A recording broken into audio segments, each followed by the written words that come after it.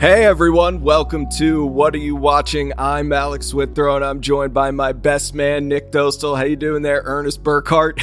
Oh, you son of a bitch. Oh my God. That's not fair. That's not fair. You set me up for ruin it. the year. You set me up for Or we got to provide a little insight. No, I guess maybe we'll get to it. I don't know. We'll get to it. All right. Eventually. I guess we'll say I'm not happy with all of the movie characters that you could have gone with that you gave me that one. I only did it because we talked about it recently. Yes, we will. We'll get there in one fashion or another, but top 10 films of 2023. I can't believe it. Here we are.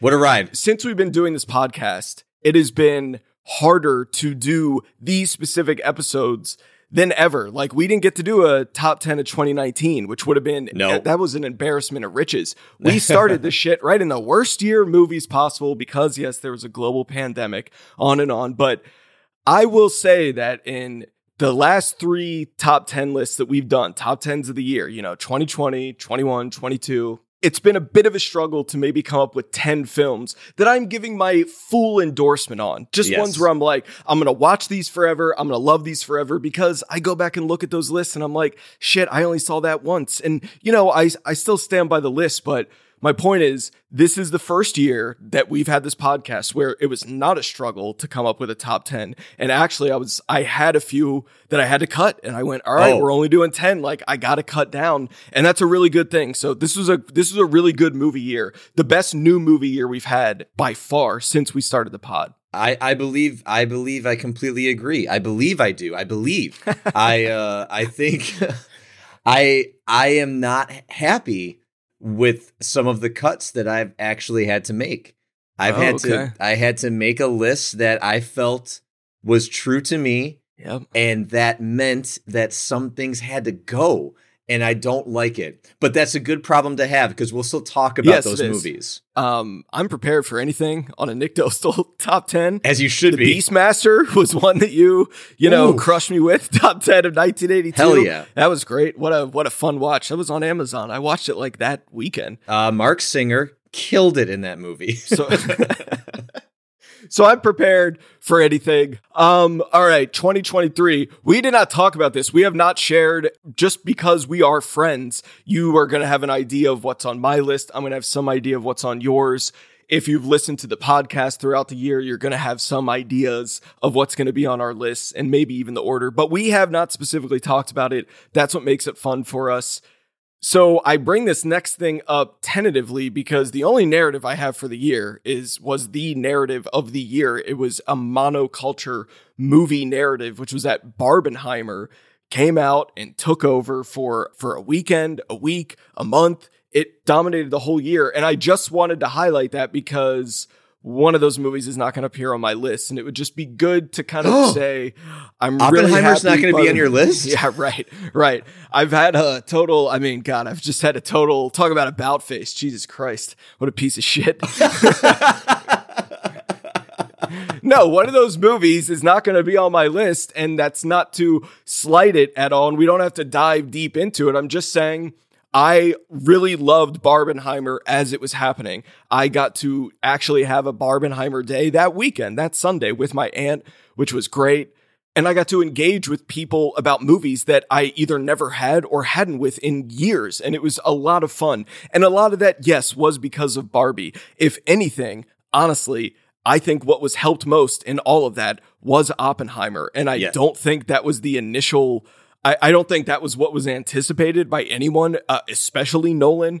But I think a lot of people made it a thing. A lot of people who would have never gone to see Oppenheimer went to see it. Barbie's box office numbers were definitely bigger. It grossed $1 billion. It's a huge movie. But I bet it still would have grossed $1 billion without Barbenheimer. Maybe I'm way wrong. I don't know. But I'm all respect to both movies. I can't believe it worked out. Keep in mind, the only reason that happened is because Warner Brothers, which released Barbie, and they would not relinquish the release date. Oppenheimer had the release date first, and then Barbie came along, and it was supposed to be a fuck you that turned into a multi-billion-dollar woohoo. Yep. It was something of the likes that you just don't see today in movies, unless you're talking about, something like the Marvel movies, like the brand new Marvel movie. But even then, there's no competition. Like that movie, if a Marvel movie is coming out, that's the only thing people are going to see like that month. And the craze that brings is this very specific fandom, which has earned its reputation over the last, over 25 years. Yeah, 15 is about when it started. And Marvel, finish your point, but Marvel's an interesting thing to bring up in 2023 as well. Yeah. It is, yes. But you're talking about this Barbenheimer craze, which I do think that Barbie is responsible for. Yes. I think Oppenheimer would have done just fine, but I don't think it would have done the numbers that it would have done if it wasn't met with this thing. But you're also, and we talked about this, but it's worth mentioning again, 2 original movies. Mm-hmm. These were not, they were based in other things like Mattel and then the American Prometheus, like their source materials here. But you're talking about 2 movies that had no franchise, well, Barbie might become one, but nothing leading into it, just 2 original movies. And I can't remember the last time we saw that. I can't either. You just mentioned it. I was not going to mention this, but this 2023 was the definitive year that the tide has turned on the comic book movie, on Marvel, on all of that stuff, because the fans just didn't like their releases. I don't know all the names of the movies. I apologize, but we have talked about a little on Mike, but that has been the number one thing in film since basically 2008, since the first Iron Man, at least. I'm not saying that was the first superhero movie or comic book movie, but that's what started this whole craze. And I think that may have broken. And I don't know how. I don't know if comic book movies are going to dominate the industry anymore. We're going to see, but they aren't right now. And they have for the past 15 years. So I don't know. It seems to me from a very, very outside perspective looking in is that it seems like everything's changing. Yeah. It seems like the casts that people have fallen in love with are winding down. Yeah. Do we really want to start this whole entire thing over for another 20, 30 years with a brand new... I don't know. I don't think so. Yeah, I don't think so. We'll see. And I'm not saying they will still make and release those movies every year, but I don't know if that's what every studio head in Hollywood is going to be, if that's going to be their main profit margin going forward. I don't know, but I do feel a tide turning, and I have not felt that. I have not felt this like comic book craze slowly dying down, that tide turning since 2008. Genuinely. I guess the question is that I feel the same way, but I don't see anything on the horizon. I don't see what could take it over. Right. Yeah. Hey, wouldn't it be great if we went back to like auteur cinema and they started giving like, $30-40 million to all of our favorite directors again, and then we didn't have to hear about them fighting tooth and nail to get these movies made. They were just like giving it to them. Like yeah, can you imagine? That's what was happening when we were growing up. But I get it. Businesses change. This business model of Hollywood and film changed completely. But yeah, I mean, like a great example of this, it's on my list. I imagine it's going to be on your list. And then we are going to get to the top 10. We'll stop the introduction. Poor Things is a great example of this. That's a director who's proved himself. And then they gave him $35 to $40 million to make that movie. And it's a movie everyone's talking about. It's a movie that is extremely true to the director's vision. And it didn't break anyone's bank doing it. But they do not make those movies very often anymore because they think there's not an audience for them. And, I would love just more Poor Things, like a lot more of that. That's, it doesn't have to be exactly like that, but just give these really talented filmmakers a budget to do something with, not like $5 million, which is not a lot of money to make a movie. And, just a little more to where they can attract some name stars. They'll get you some Oscar nominations. Yeah, maybe the tide turns that way. I doubt it, but I don't know, maybe. I don't know. 2024 is going to be a really, really rough year, though, because of the strike hangovers. Yeah. People need to know that. Like, the wheel of production takes a long time. So stuff that's being in pre-production, being written in 2023, and then maybe even filmed during then, that's what was to come out in 2024. So there's going to be a lot of stuff that just doesn't come out. Yeah. And then 2025, there'll be a shitload, but we'll see. Yeah, we'll see. Let's talk about 2023 top 10. Hoorah! I'm excited. You want to go first? Of course I'm going to go first because that's the way that I roll. All right. Again, We do this every year. We do this every year. As anyone who listens to this podcast know, we do not talk about movies sometimes in the sense of like, this is the greatest movie ever. So this is why it's on here. Yes. This is very personal. This is just our favorites that we like to have conversations about. Now, there will obviously be points where we will think that this was, on a filmmaking level, the best movie of the year. But yeah, the lists themselves are just personal to each other, which is why it's only fitting that my number 10 movie of the year is none other than Steven Soderbergh's Magic Mike's Last Dance. Fuck yeah. I had no idea where you were going. You're not going to get any argument from me. I fucking loved that movie. I saw it twice in the theater. Oh, it was great. Because this movie just fucking rocks, as the whole goddamn trilogy does. Oh my God, this is great. No one saw it. No one went out to go see this. And I don't think I expected anyone to. We did a whole entire pod episode on this movie this year. We sure did. Episode 88. It did not get the most listens, but that's okay. That's okay. We promised the dedicated, loyal listeners that we would do it. And we did it. And then we did it. And I regret nothing. Of course. Looking at it now as this trilogy, you have 3 wildly different movies. Yeah. You have the first one, which is a movie that everyone wanted to be one thing and turned out to be this really, really good art house movie that just happened to showcase male strippers. Mm-hmm. So the backlash of that was, where's the party movie we all wanted? Then you get that with Magic Mike XXL. Yep. Which has some of the coolest like choreography and just some of the funnest like entertaining. So you got the beach movie. You got like the big party. Then he does this, and it's nothing like any of the other 2 in any sort of way, shape, or form. It's mature. It's romantic. It's cool. It's something that just, what the fuck is this movie coming out of nowhere? Yeah.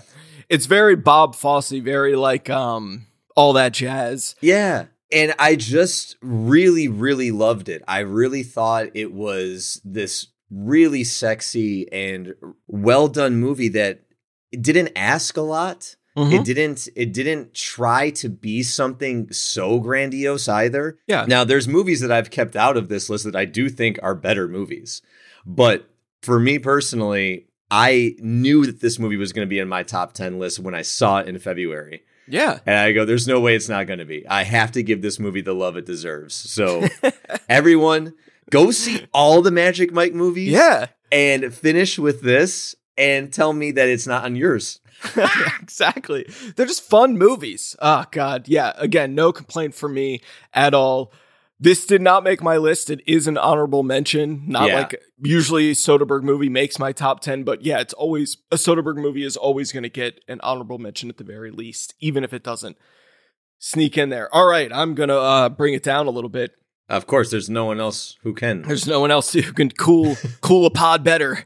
And late at the very end of the year, like a few days after Christmas, I traveled to New York City. I usually get there like once every 5 years. Now I've coincidentally gone twice in 3 weeks, and I'll talk about both experiences briefly. For this trip, I went up to see a play called Danny and the Deep Blue Sea, starring none other than our beloved Christopher Abbott and Aubrey Plaza. And it was remarkable. It was such a cool experience. I'm glad I got to do it and represent What Are You Watching there.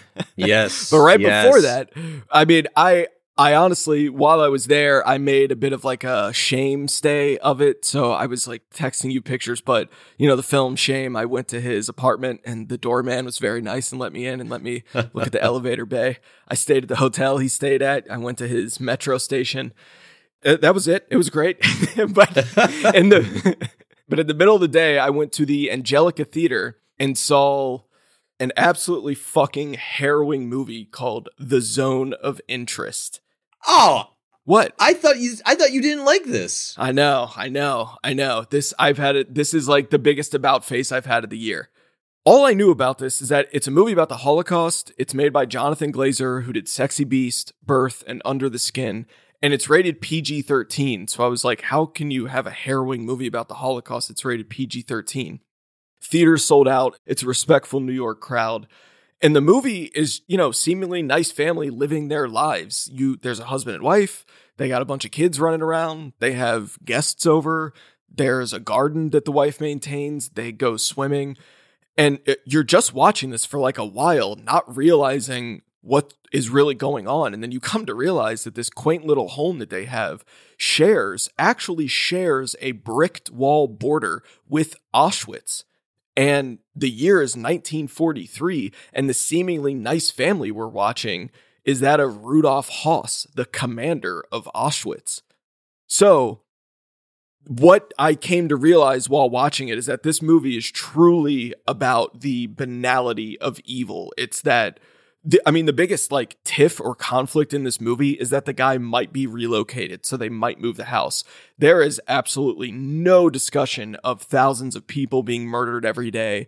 So this is why my reaction to you wasn't a full endorsement, because what they've done here and what he's done is someone gave Jonathan Glazer a bunch of money or a few $1 million, and he went off and made a 105-minute long avant-garde movie, because that's what this is. There is very little actual conflict being discussed, and the terror that you can imagine from Auschwitz is all realized in sound. So you will hear screams. You will hear people being shot in the distance. You will hear fire starting. You will hear all of this stuff. But it's nothing that would be gruesome enough to warrant an R rating. It's still PG-13. And it's all like appropriate for where, if you were in the house, where you'd be able to hear the sounds.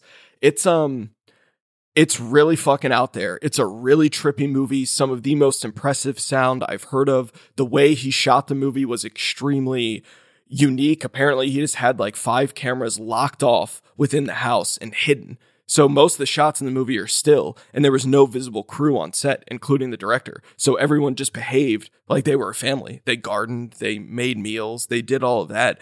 And they knew where the cameras were, but that was it. They weren't directed to do anything other than behave like a family. Wow. The way that I described that movie this is not a suspense movie. This is not a thriller. This is not anything. And I think it could upset some people that there's no like ramifications that we see happen to these people. But wow, what a supremely unique film. Sandra Huller, who is the lead of Anatomy of a Fall, she plays the wife. Yeah. So it was great to see her. Christian Friedel played Höss. It's just, if you've seen his other movies, you're in for something really unique and strange. Under the Skin is very bizarre. I've actually rewatched those 3 movies leading up to this episode. Yeah, The Zone of Interest. It's something that's going to be out now more. I cannot imagine watching it at home and it keeping your attention the whole time. It could, lose you. So, but give it a shot. It's different. It does some shit at the end that I could not believe he was doing it. Just in its simplicity, not gruesome, not shocking, in its simplicity, to where I could see and hear people around the theater, pockets of people around the theater getting what he was doing and understanding. And I was like, oh wow, that is a move of genius, but we're talking artistic genius, like avant-garde genius. Like, think more like Steve McQueen's Hunger, where, you're like looking at something on the wall and it's like this cool like mural and you're like, what's that? And then as the camera pushes back, you're like, oh, that's human feces on the wall. That's what I'm looking at. Great. It's kind of like that, Well, shit, man. I guess the only thing I have to say about this is next time you see a movie, just wait a couple days before you text me about it.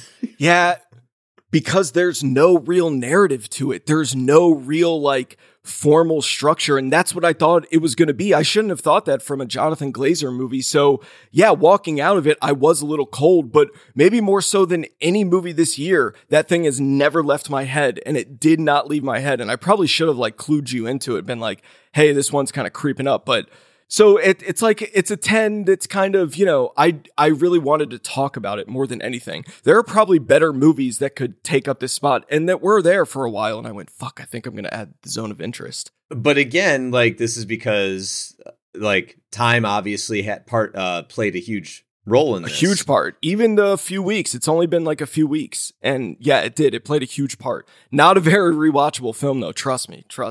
Well, and I think that's something to be said too, because I've like some of the movies that I've actually put on this list were for that reason, whereas sort of like it didn't leave my head, and that's the mark of something special, to be honest. Yeah. Like if films can do that, that's really when you kind of know you saw something, even if you can't understand it at first.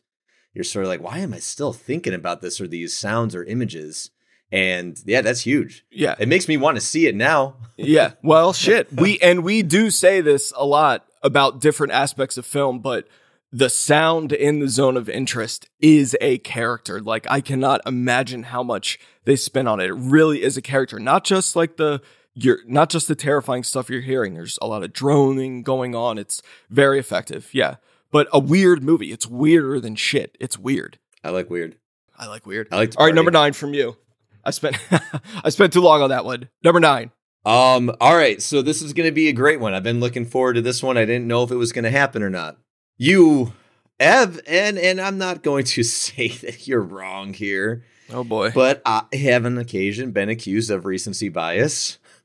Me or you? No, me. You too, actually. I have accused you of it. I go the other way. I am usually much harder on something. Zone of Interest, case in point. I'm usually like, case in point. Meh. And then my about face will usually be like, I'll warm up to something. You can sometimes come in really hot in favor of a movie, and then I'll ask you about it a year later, and you're like, which one was that? Yeah, no, that's true. That's true. But this one, because just we have been texting about it, and I did just finish watching it this morning. So, but I still stand by it. That's fair. My number 9 is Past Lives. I did enjoy it. It's not on my list. I don't have anything against it. I will be, we're not going to talk about the Oscars too much on this episode because the Oscar nominations are just in a few days. So I'm interested to see how this one does. Yeah, this is my kind of movie. Uh-huh. This is just, it's really, I dig like the whole what if in life. The exploration of that, to me, I think is more special when it's not being said. And this movie is all about what's not being said. Like, yeah. And it reminded me of personal things that I felt in like the younger parts of my life. So anytime that movies can do this shit to me is just when I eat it up. I can live with what the movie's giving me versus like what I'm kind of in the back of my mind getting introspective on. So I was thinking of so many different things that were beautiful in my life and the what ifs and all of that. So this movie was just sort of mirroring all of that. And I really enjoyed the performances. Mm-hmm. I thought Greta Lee, I couldn't take my eyes off of her.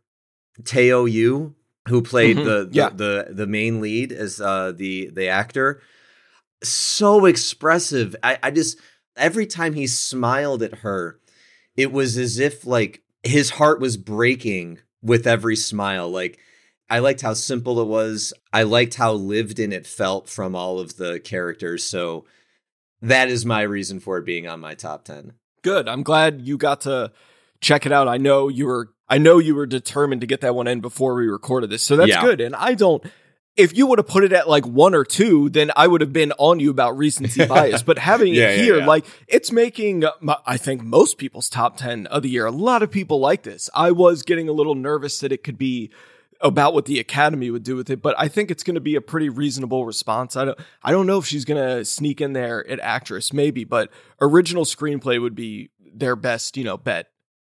All right, my next one, my number 9, I have a feeling, is going to be our first crossover, and we'll see, because if you liked First Reformed and you liked the card counter, you must finish Paul Schrader's modern-day Lonely Man trilogy with Master Gardener.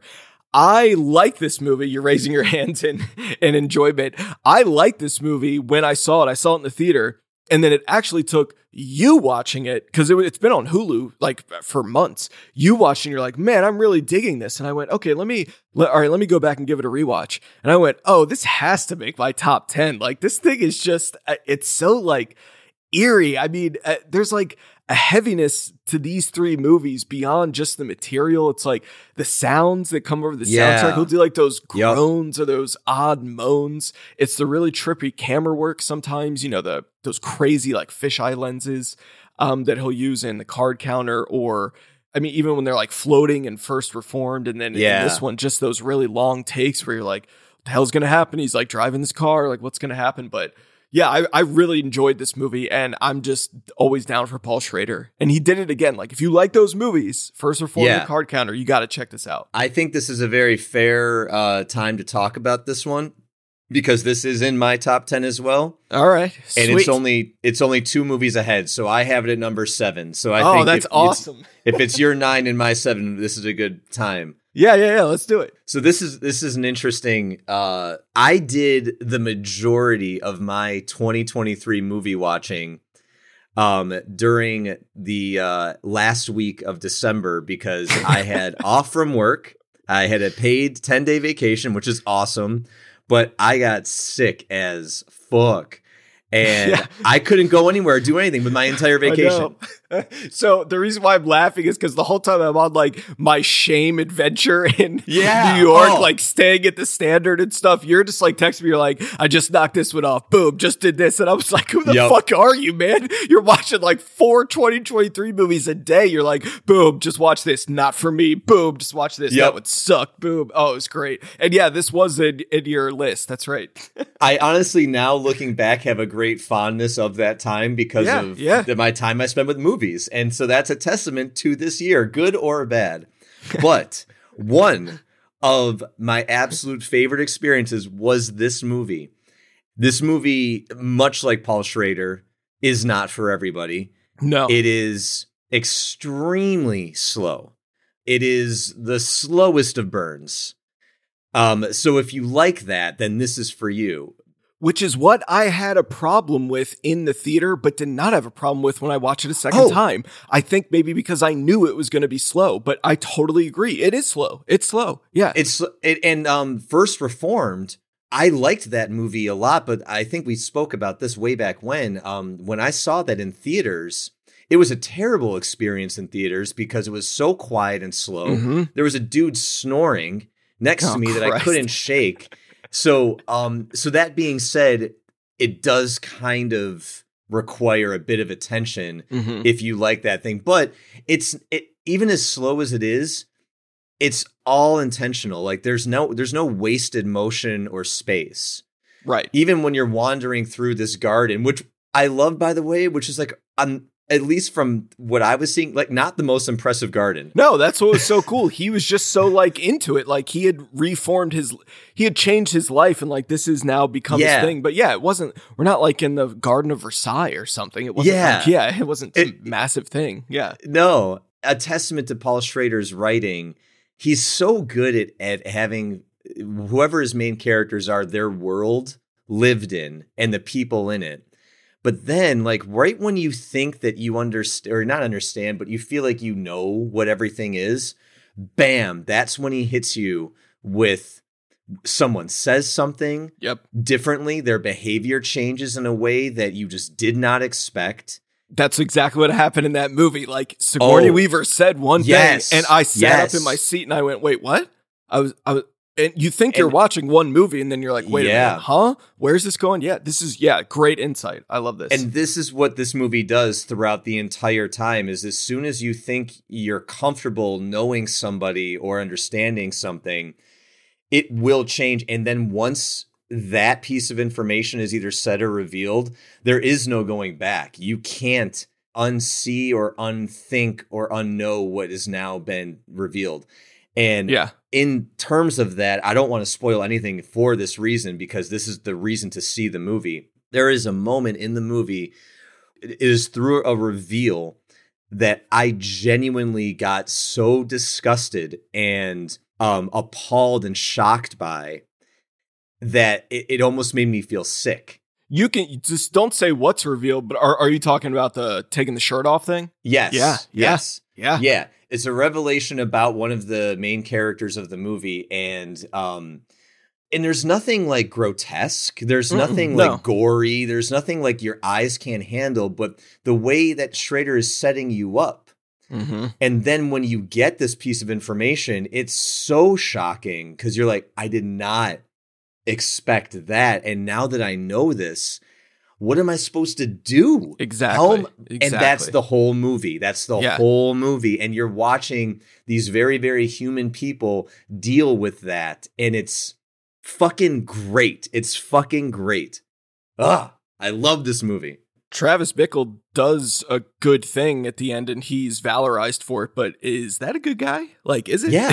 Is that a good dude? I don't know. Yeah. I don't know. That's the point of that movie. Like, that's the point. And, you know, Master Gardener, it was just such risky material to me in a lot of the ways you're describing, but that I thought for Schrader, he handled it with so much poise, way more poise than I expected. His supporting casts in these movies are so unique, and Sigourney Weaver here is better than I've seen her be on film in years. And it's not like some, you know, huge part, and it's a very still, all about careful language, and even like just her last scene, I really, really enjoyed her in it. She really knew what the assignment was and handled it very well. So did Joel Edgerton. He's just great. He's always great. His part was very, very tricky. Yeah. And I think that's also Schrader. You know, he always talks about how it's all about withholding, and you can feel that restraint, and then when it boils out of him, it's so satisfying. Yeah. Oh yeah. All right, so that was good. That was my number 9, your number 7, but that leads us to your number 8. Yes. You know, one thing that we, we didn't say that I want to say about 2023, there are some really, really good movies, and then there's just like, this was a great year for fun movies too. Okay, great. Of course, there are none of those on my list. There's one or two. I know, this is why you have me. This is why I'm here. I bring up the levity. I absolutely loved this movie when I saw it in theaters. And when it came out, I was like, this might be one of my favorite movies of the year. I'll have a hard time beating this. And it's still here. And that is Ben Affleck's Air.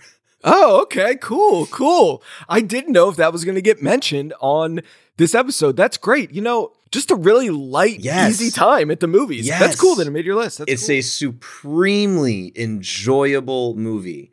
You know, Ben Affleck has got a hell of a career for himself as a director, and he's never done anything like this. I think it's actually pretty tough to make a movie that is this light and airy, so to speak, but actually still carry a level of stakes.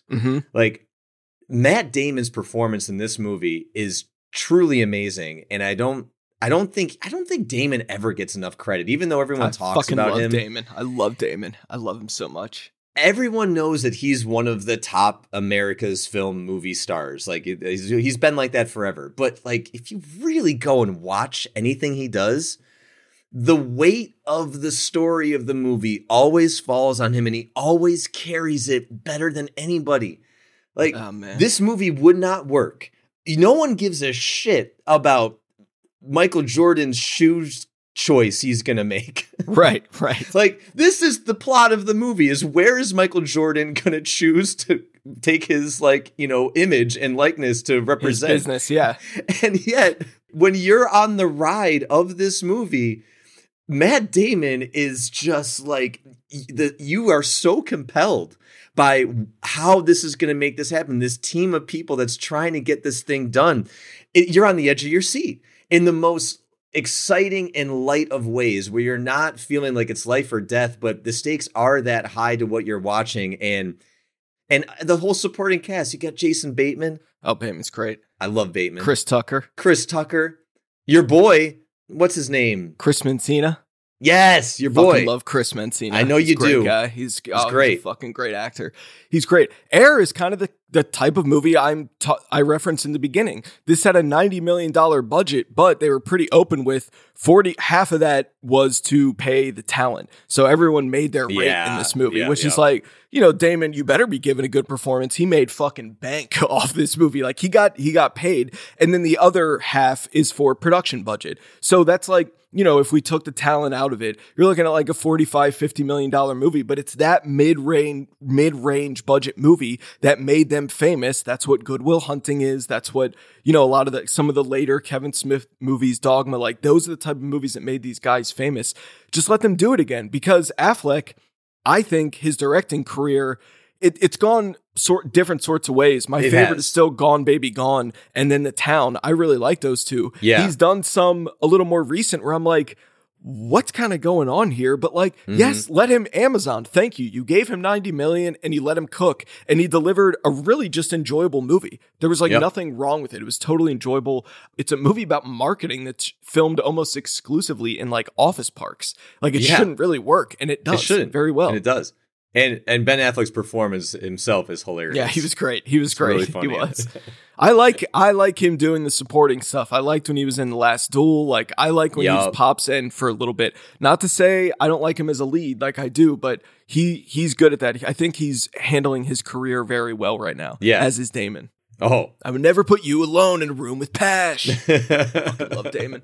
All right, so that was your number 8. Yep. My number 8, which I got to say, I think is going to be another spoiler for your list. And there's just no turning my back on Todd Haynes' May December on Netflix, which is truly just one of the, no, go ahead. Do you, wait, I'll ask you one question. Would you like to hold conversation on this? Maybe, which we because can. this is fine. High. This is high. I for figured. Me. I thoroughly enjoyed this much, much more on a second viewing. I liked it the first time, and I even talked about it on this podcast, but wow, did it just, when I knew everything that was going to happen, my God, I really loved it more on a second viewing. But let's hold off. We'll come back. No problem. We're going to go to... No, your number 7. No, yeah, we're going to go to your number 7, which was Master Gardener, then my number 7, which is, I know you haven't seen this one yet, but you're going to be okay. Godzilla -1. Oh, one of the biggest sensations of the year, movie sensations of the year. I know you haven't had a chance to see it. Directed by Takashi Yamazaki. This got a lot of just discussion over the year. This was a huge narrative of 2023. Before I get into it, I'll just make this quick. This movie has officially, I'm declaring it, ruined the notion of me accepting shitty CGI in movies, which these Marvel movies have just trained us to do. We're like, oh yeah, but it's just CGI. Avatar: The Way of Water, that kind of belongs in its own box. Big Jim, it goes off for like years and does something. That's just going to be better. These Marvel movies, they're giving them $200 million to make this, and it looks ridiculous. Like the latest Indiana Jones movie, his face looks ridiculous in that when they are de-aging him. Someone on Reddit put screenshots from the video game of Indiana Jones next to the movie, and I couldn't tell the difference. So it's like you're competing with video game quality. Godzilla -1 cost $15 million to produce, and Godzilla in it looks better and more effective than the $150 to $200 million Godzilla movies that have come out in the past 10 years, the American ones. This movie's a really good movie. If you want to see Godzilla just like fucking shit up like he does without really knowing like what's going on within him, which the American movies are so, like, what's Godzilla thinking? Why is he doing this? It's just like Godzilla taking over and like being mean and being bad, and it's awesome. But then I think the reason why it resonated with audiences so well and why it resonated with me is that there's some real human emotion to it, real human stuff within the characters. I think it's our friend of the pod, Dan's favorite movie of the year. He said he cried the whole time that he watched it. Not wept, but, cried. Now he wept. Let's use that word. He wept. Weepy baby.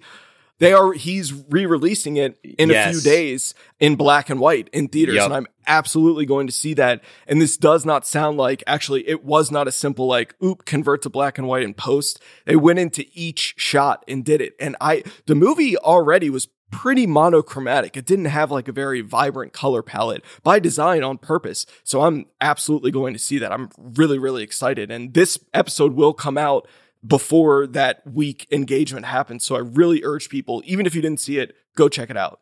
Well, maybe I'll, so because this has been a movie that I've been trying to get to, but just haven't, I'm just going to wait and just go to see in theaters to see the black and white one. Absolutely. Just do that. Yeah. Because I very much foresee myself enjoying this movie because I haven't heard a bad thing about it. I just like everyone loves this thing. That's the only reason I went. Yeah. Everyone can't be wrong. Yeah, and I'll exactly. tell you, the first 10 minutes, I don't use this like sarcastically. My jaw was literally dropped. It was just hanging open. And I'm like, oh, wow, this thing is not fucking around from like minute one. We're going in. And it's great. It's a great movie. It was so much fun. Yeah. So I'm very excited. And maybe we might have to make an addendum to my list if it keeps up. All right. That's great. My number 7, Godzilla -1. That brings us to your number 6. All right. Now, this is another one where I have a feeling this is going to be higher up on your list. Okay. Yes. And to the point where you might be upset that it didn't make my top 5. We are going with David Fincher's The Killer. Oh, okay. Yeah. I know. You want to wait? Yeah, we're going to press. We're going to hold. We're gonna hold. I'm glad it made your list. That's good. That's good. That's I'm glad it made your list. Wait till you hear what I have to say about that movie. Killer fucking rocks. I mean, we did a whole episode on it. I know we did, but we couldn't talk about the brute and the fight because we were, we got to be careful. Fuck that. We're opening it up, but we're going to wait. We're going to wait. Did you know that whole beginning in Paris was all just mats? It's like several different shots constructed, so he's not like looking at anything. Like the whole thing that he's the actual actor, Michael, like it's fucking nuts, man. If you watch the making of that, it's absolutely nuts. They strung up like 6 different shots together. It's just, and you can't tell any of that. Again, CGI. I'm not forgiving crappy CGI in movies anymore because you can do it if given the time and the resources. Never forgiven it. Never gonna forgive. Number 6 from me. Yes. Another one that I think might make both of our lists. We'll see. My favorite film debut of the year, and that is a very recent follower of the What Are You Watching Twitter feed. The writer-director, Chloe Dumont, her film Fair Play, which we've talked about back and forth on various episodes throughout the year. I saw it first and recommended it. You saw it and recommended it. I love this movie. I rewatched it a few days ago and was like, yeah, it still definitely hits. I love this. Fair Play. This is perfect. This is my number 5. So awesome. Yes. The it's writing, so good, man. It's so good. The writing of this movie is like, it's a great example of good writing. The acting is on point from everyone involved. But to me, the star is the tension in which this movie builds to what it forces these characters to end up having to do in ways that you just don't see coming at all. And I have gasped more times out loud watching this movie than any other movie this year. Just because when these characters do this, it's truly like it takes your breath away because they're extreme. They're extreme choices or things that people say because it's been building for so long, and you can feel that tension when it comes out. It's like, it's so human. It's visceral, and it's real, and it's unapologetic, and it's just fucking awesome writing, and then directed very, very well. Very taut, as they say. Very taut. Yes. Mom said it was psychologically taut. I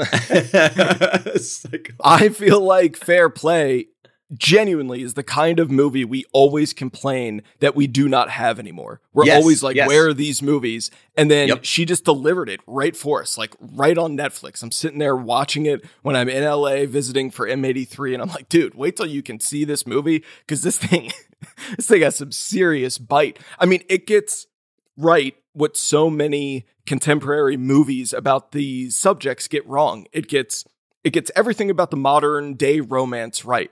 The fun and carefree aspects of it, as I thought displayed really beautifully and uniquely in that first scene. It was just something that I hadn't really seen before. And I was like, oh, wow. Like you said, it's very human. I was like, oh, okay, this is great. It gets the sexuality right. Yep. It gets the professional hardships right. I just loved all of it. And my God, does it get the arguing right? Like we did a whole episode about our favorite movie arguments that came out years before this movie was released. But Phoebe Dynevor and Alden Ehrenreich would absolutely, their arguments would have made somewhere in our list, like either them collectively or something. And Yeah, last time we talked about this movie, I actually looped in a clip of them arguing.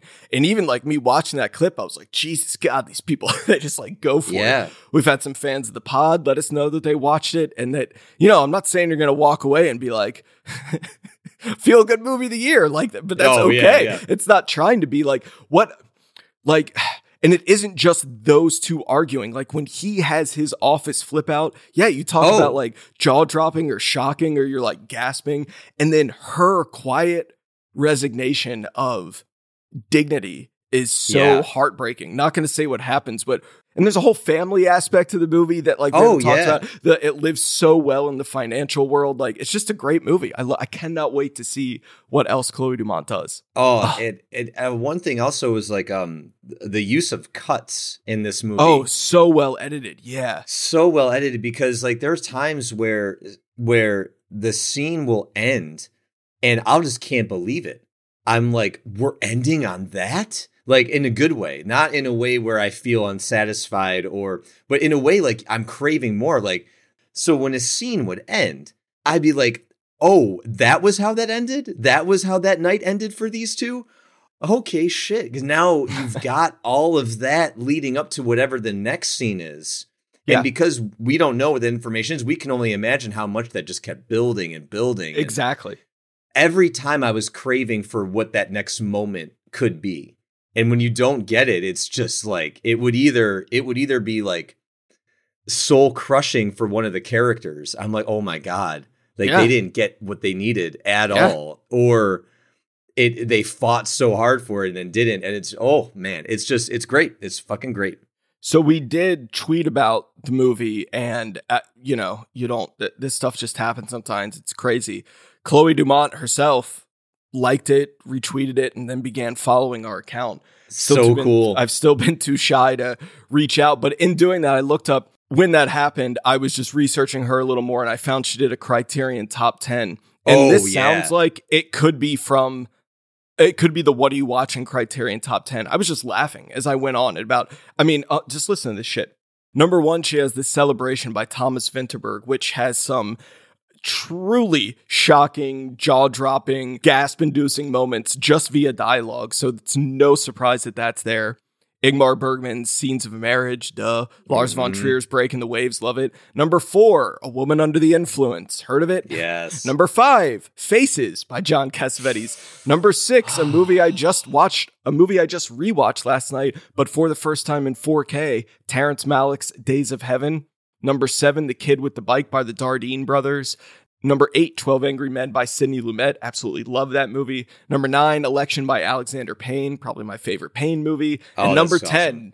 None other than Thelma and Louise. Oh. Our beloved Thelma and Louise. Get out of town. Oh, I love that. All right. So that works. That was my number 6. Fair Play is your number 5. Yep. So that takes us to my number 5, which is going to be on both of our lists. I don't know. We're going to have to decide. He did it again. The man, the myth, the legend. Yorgos Lanthimos is Poor Things. Oh, God, did I love this movie so much. We can hold. Well, it's up to you. Well, here's the thing, though. Like at this point now, we're in our top 5, and I know. We're already holding on 1, 2. So okay, yes, so maybe we should just start talking about them. That's fine. We can. You can talk about it, but save its placement if you want. Like, not tell us where it is on your list. That's a smart idea. And we could just talk about it. Thanks, I'm full of them. And we could just talk about it. It's so much simpler. Look at that. But let's just do Poor Things. Let's do it. Yeah, he did it again. I mean, Yorgos delivered yet another completely singular work of strange and beautiful art. Over the last 15 years, he has quietly emerged as one of our best living filmmakers.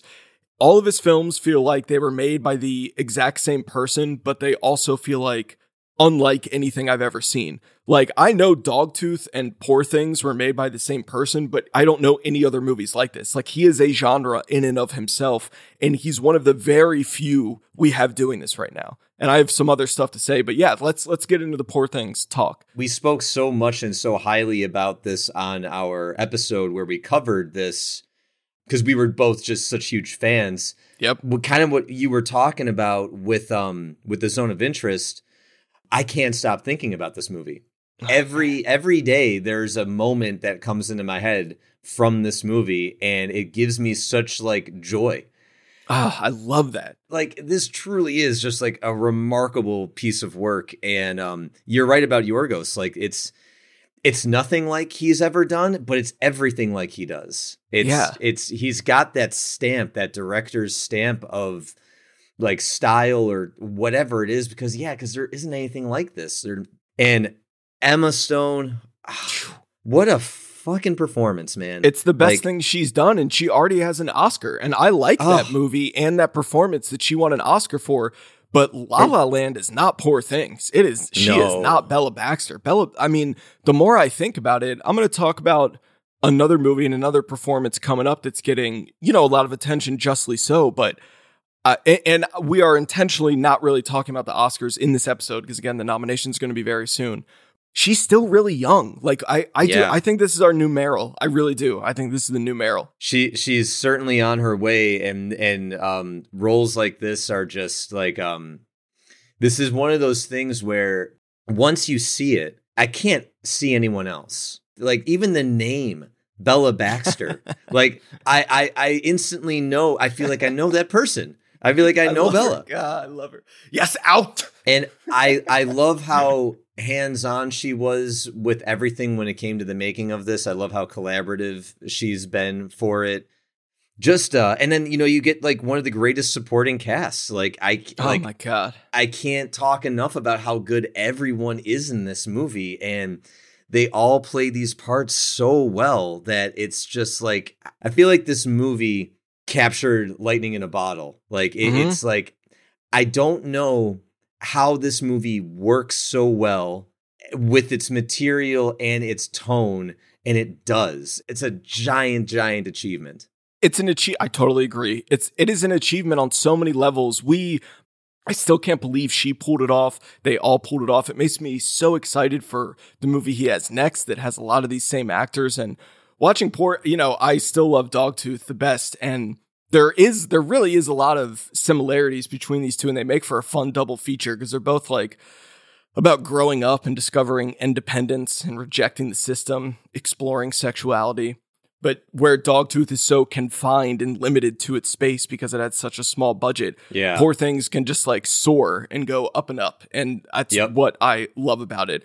Really unique vision. And I just loved the end of this. The end was something that has never left my head, from Christopher Abbott coming in and really stealing it. But then even down to the final shot, I really love this. And if people remember, you said this is your favorite Yorgos film. Yep. It's great. Still is. It's even more so. Oh, Poor Things. Okay, that was my number 5. That takes us to your number 4. All right.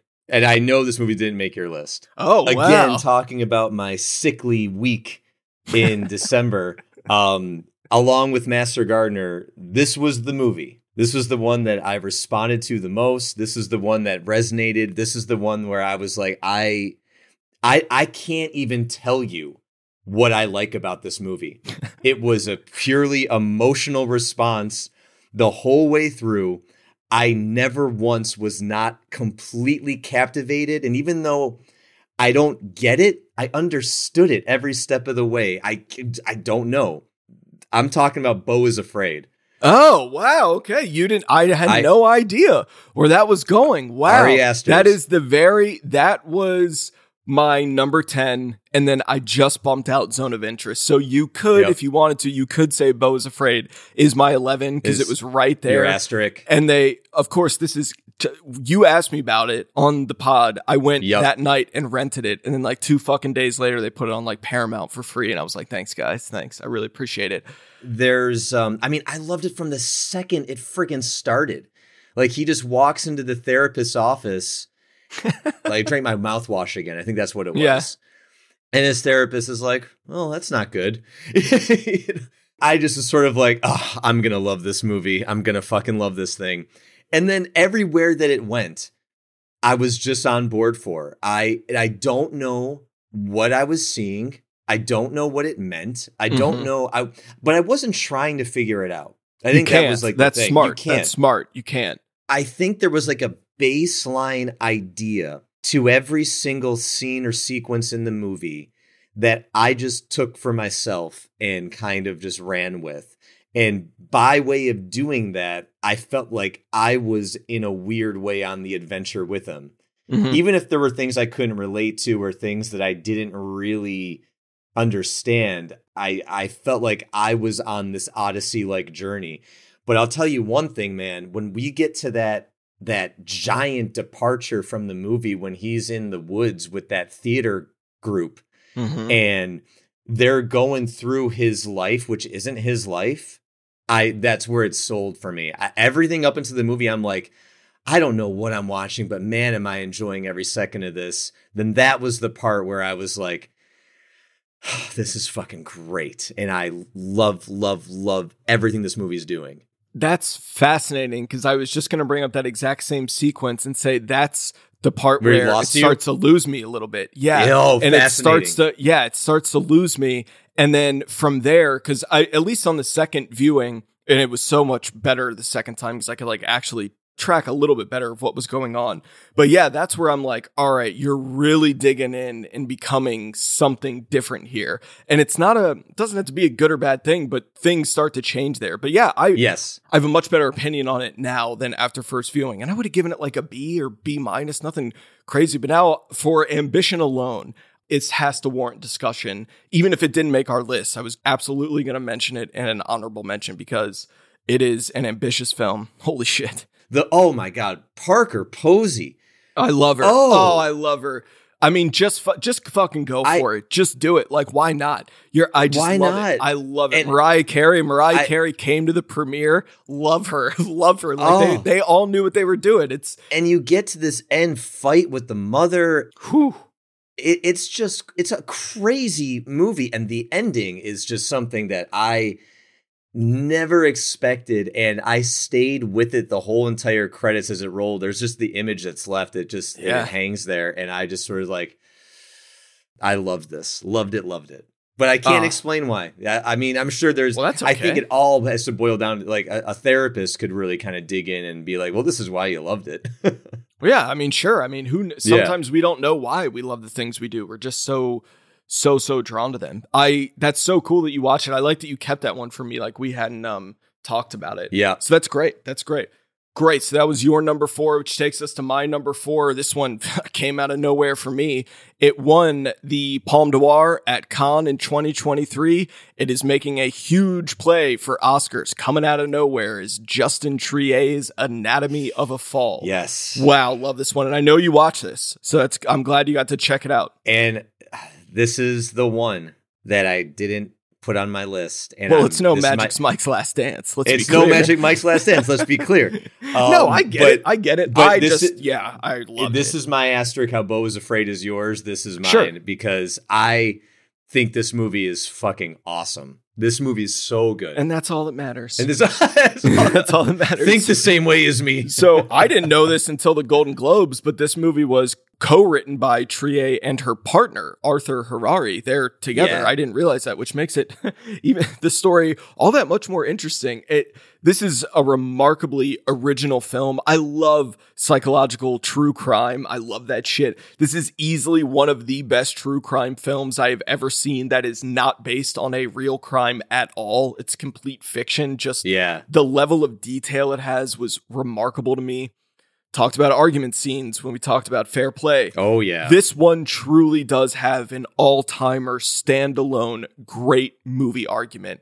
When it began, I'm like, I've done this before. I know this trick. Everyone's all calm and talking in a kitchen. I know this. And I'm like, they're way too relaxed for this to be anything. And where it goes, and they take a long time with it, is shocking. And what she chooses to show and not show is shocking. Like, I saw this movie once when it first came out in theaters months ago, and I have a great memory recall of it. And it's not even in English, which is a huge factor of the movie. Like, the use of language was so critical in this film. What language, who speaks what language, when and where is it spoken? How well is it being spoken? What are we teaching our son to speak?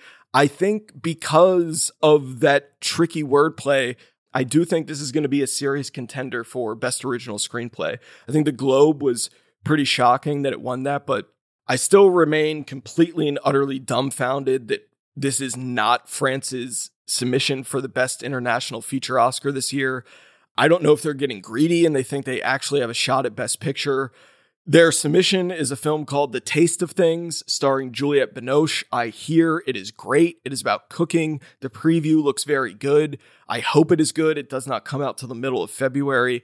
It's very difficult for me to believe that it is as good as Anatomy of a Fall, but we'll see. I just loved this movie. Can't wait to watch it again. Bro, they are going to go push it all the way for Best Picture. But that's happened once in the history of the Oscars, and it was Parasite. It's not going to win. It's never. But why not go for the layup, though? Why not? The next movie on my list, they have a layup, an Oscar layup. That's why I don't want to talk about the Oscars. We're talking about the Oscars next episode. That's my number 4 and your ish number 11. Both of our 4s were each other's number 11s. Yes. Haha, look what we did there. No, takes us right to your number 3. It's the top 3. And all right. There's some movies that haven't been mentioned here. I'm starting to get a little nervous. Yeah. All right, number 3. So how would you proceed? So my number 3 is the movie that I started way back when you put it way down towards the bottom of your list. Yes. Todd Haynes, May, December. Number 3, May, December. So I mean, I knew I was going to like this movie because Natalie Portman. Damn right. She's just my everything. Always has. She's great in this. She's great. I love every single thing about this. I love everything. I love the little humor. I love the score, this melodrama, this but then like it gets really deep and it gets really weird.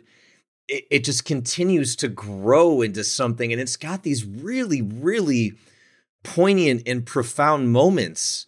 Like it's one of those movies where the dialogue and the writing just hit in a certain way where you're just floored.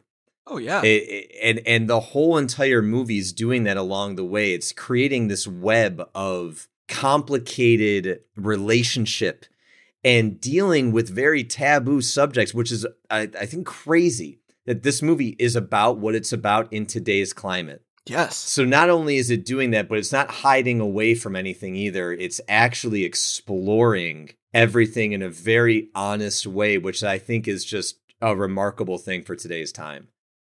I love Natalie so much. Just, she's so good in it. I did not expect, she has a monologue in towards the end of this movie that I think that's some of her best work I've ever seen her do.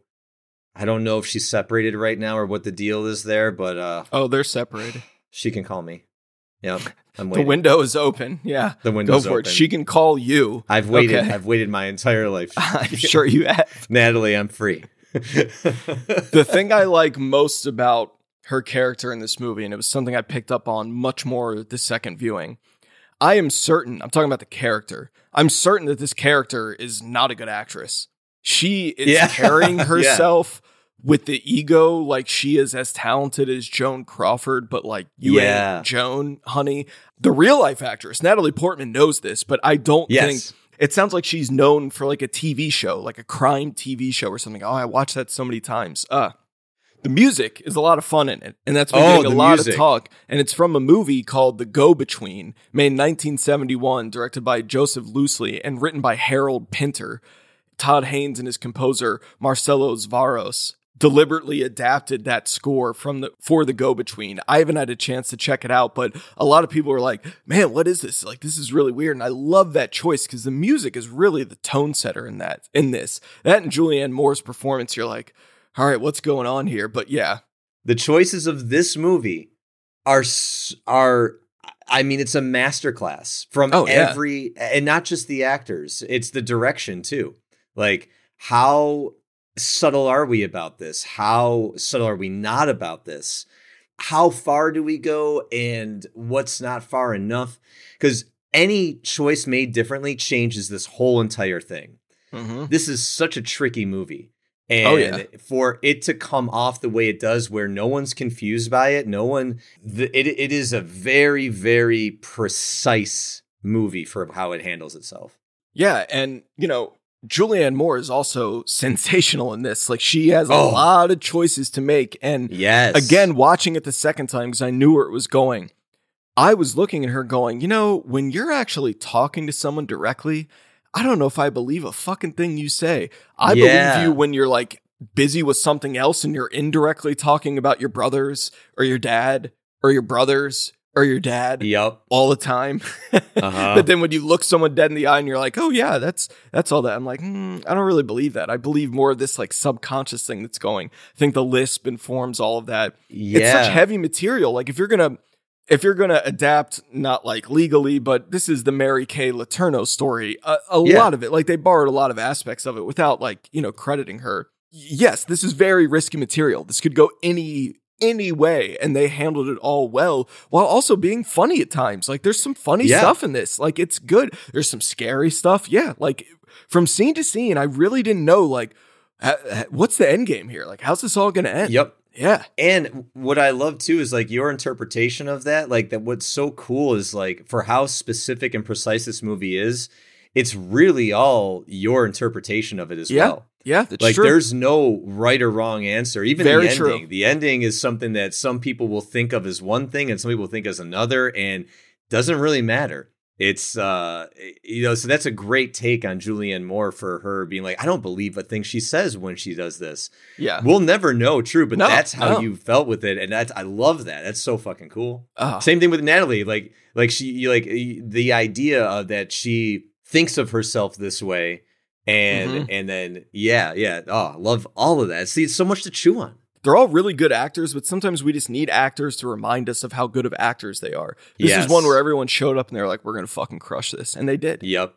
I have 3 left. You have 2 left. And I have some theories where we're going, but I am, it's okay. I'm just getting a little nervous. That was your number 3. That was my number 3. And you presented that very elegant, quite clear. My number 3, could it have been shorter? Maybe. Could it have been more contained? Could the lead actor have reined it in a little more? Could it have focused more on its native characters? I don't know, maybe. But for what Killers of the Flower Moon is, I loved it. I watched it 3 times in the theater. I finished it again early this morning. I watched most of it yesterday. And Marty did it. I cannot believe the age he's at, that he is able to churn out movies of this quality. If I'm going to guess, I'm going to say this is not on your list. So that's okay. Let's just talk about it. It is not on my list. That's okay. That's okay. It is not. That's fine. That's fine. That one's allowed to not be on your list. That's fine. Yeah, I guess I should just say, like, I certainly do not think that this is a bad movie by any stretch of the imagination. No. I actually really, really enjoyed it. Mm-hmm. But I am such a Leo fan. He is probably the biggest reason I started acting was because I wanted to be like him, and I wanted to do the kind of stuff that he was doing.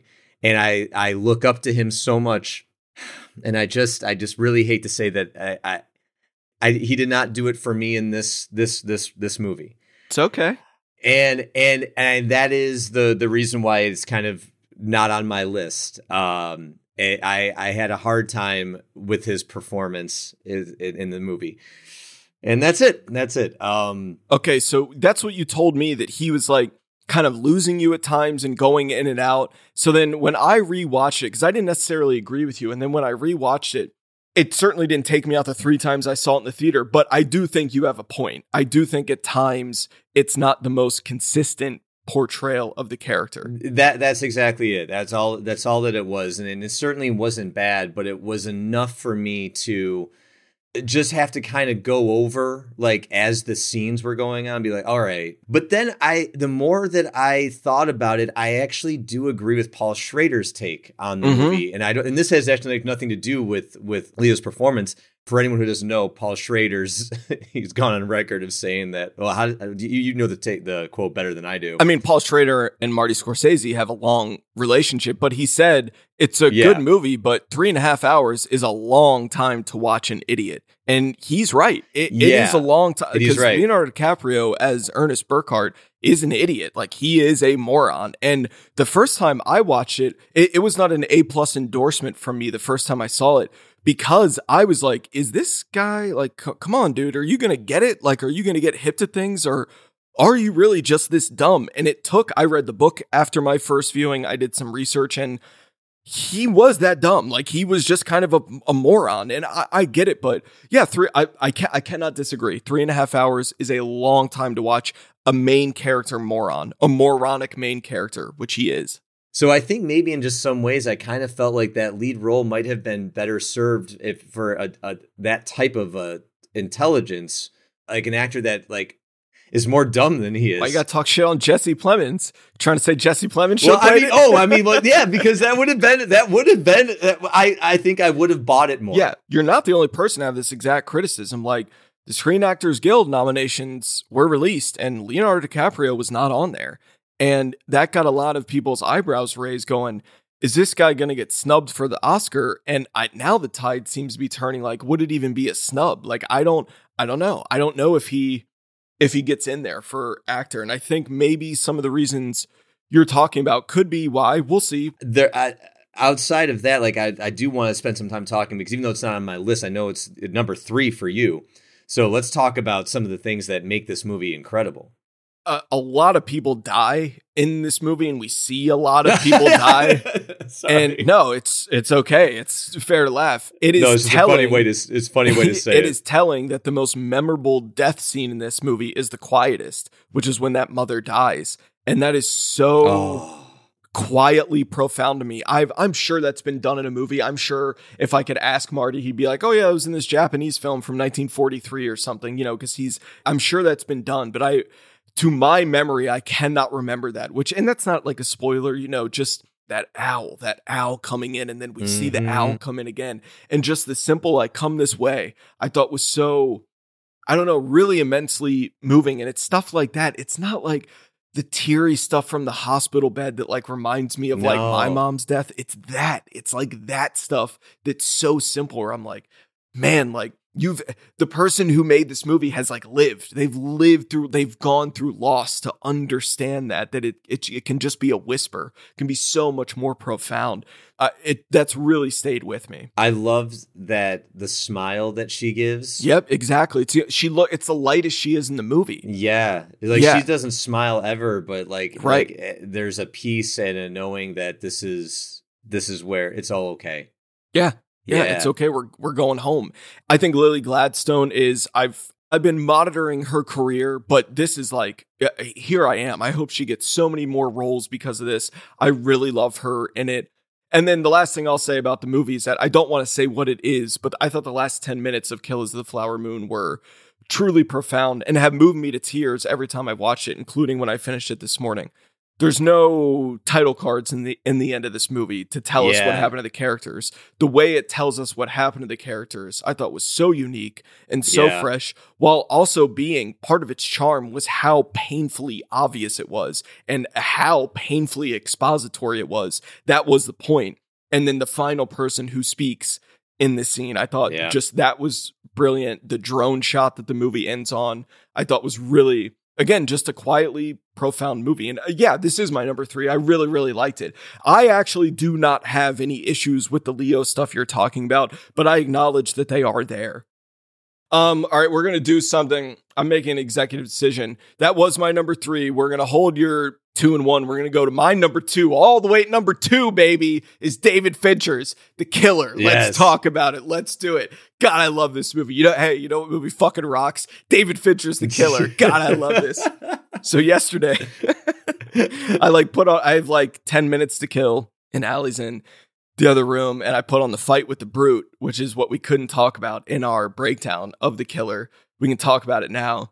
She just walks in and she's like, again, she still hasn't seen the movie. And she's like, again, you're watching this again? And I go, I watch this all the time. I fucking love it so much. I don't know if this is going to get the Mank physical media treatment, which is to say it won't get one. I would love to see The Killer on Blu-ray or 4K, but I'm just mentioning because they've released a lot of like making of documentaries on YouTube. I've watched them all, listened to every podcast, read every interview.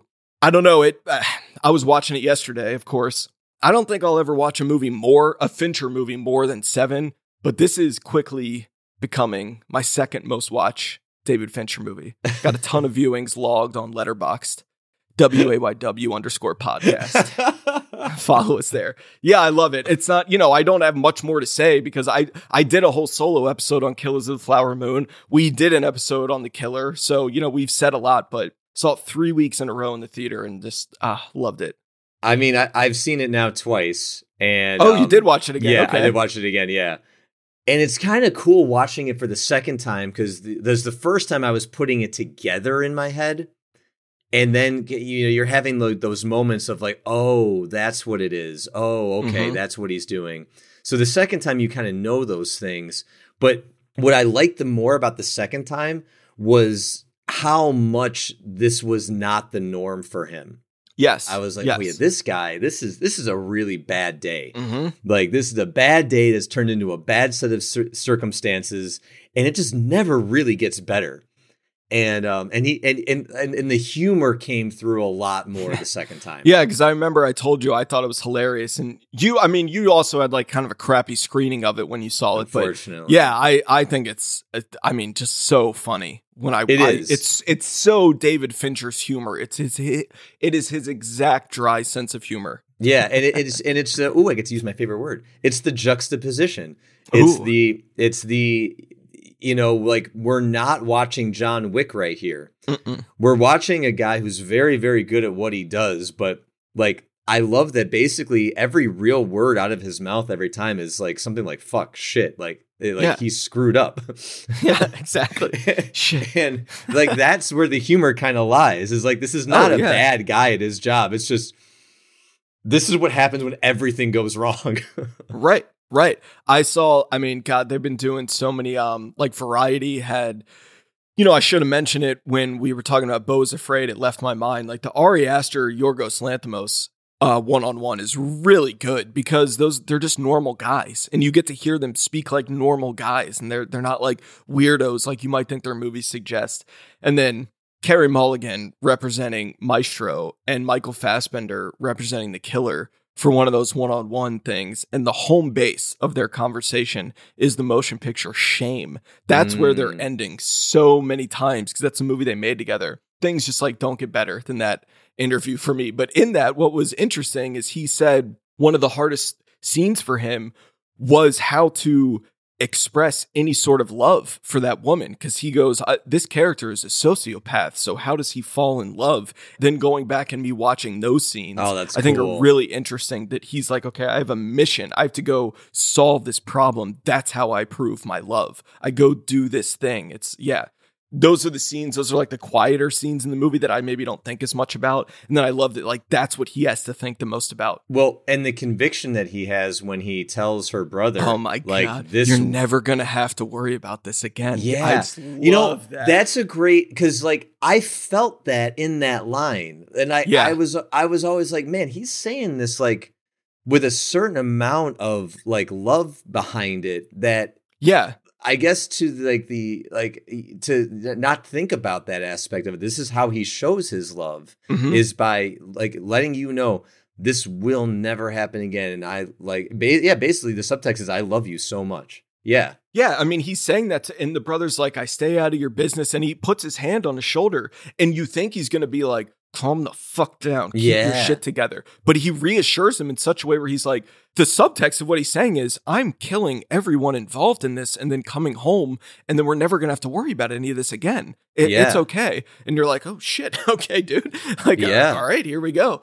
Yeah, I am glad it made your list. I'm glad you watched it again. Of course. Oh my God. Yeah. No, I love this movie. Yeah. Tilda, on our Michael Clayton episode, that was our top 5 Tilda Swinton performance. Yep. We love her in that. Yeah, she's so good. I really do love everything about it. I could talk about it. I could keep going.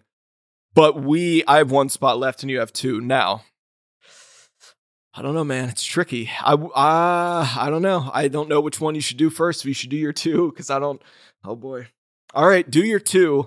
I mean, that's the only thing that's left. I'm just saying, I don't know what it is. I don't know if we're talking about all right. Whatever your number 2 is, we'll talk about it. That's what we'll do. But I may not be happy. No, I'm kidding. All right, go for it. Just say it. I love this power that I have right now. Yep. Oh, God, it feels so good. I'm so rarely. I don't like your phrase. All right. I'm not going to keep you in suspense. My number 2 is Poor Things. Yes! Yes! Yes! Yes! Yes! It happened! I'm standing up. I'm walking it off. Yes! Oh, I'm so nervous. So if your number 2 is Poor Things, then your number 1 and my number 1 has to be Christopher Nolan's Barbie. Oppenheimer. Yes. That would have been fucking great. You're like, nope, it's Barbie. Wow. Okay, this is unexpected. I did not know. I didn't know like where your head was at with it. I didn't know. Wow. Have you still only seen it once? Yeah. Holy shit. I'm sorry. a fucking lunatic. I just finished it. I was watching it. I watched it right before we went on. Dan called me in the middle of it. And he's like, "Are you watching Oppenheimer?" Oh, fucking A, man. Even though I've only seen it once, that I did not need to see it. I mean, I want to see it again, but of course I do. But when you're in the throes of a masterpiece. Yeah. Like it's just one of those. I just go, when that movie was over, I just go, that's it. There's not going to be any movie that will be a better God, I'm so happy. A piece of filmmaking than this.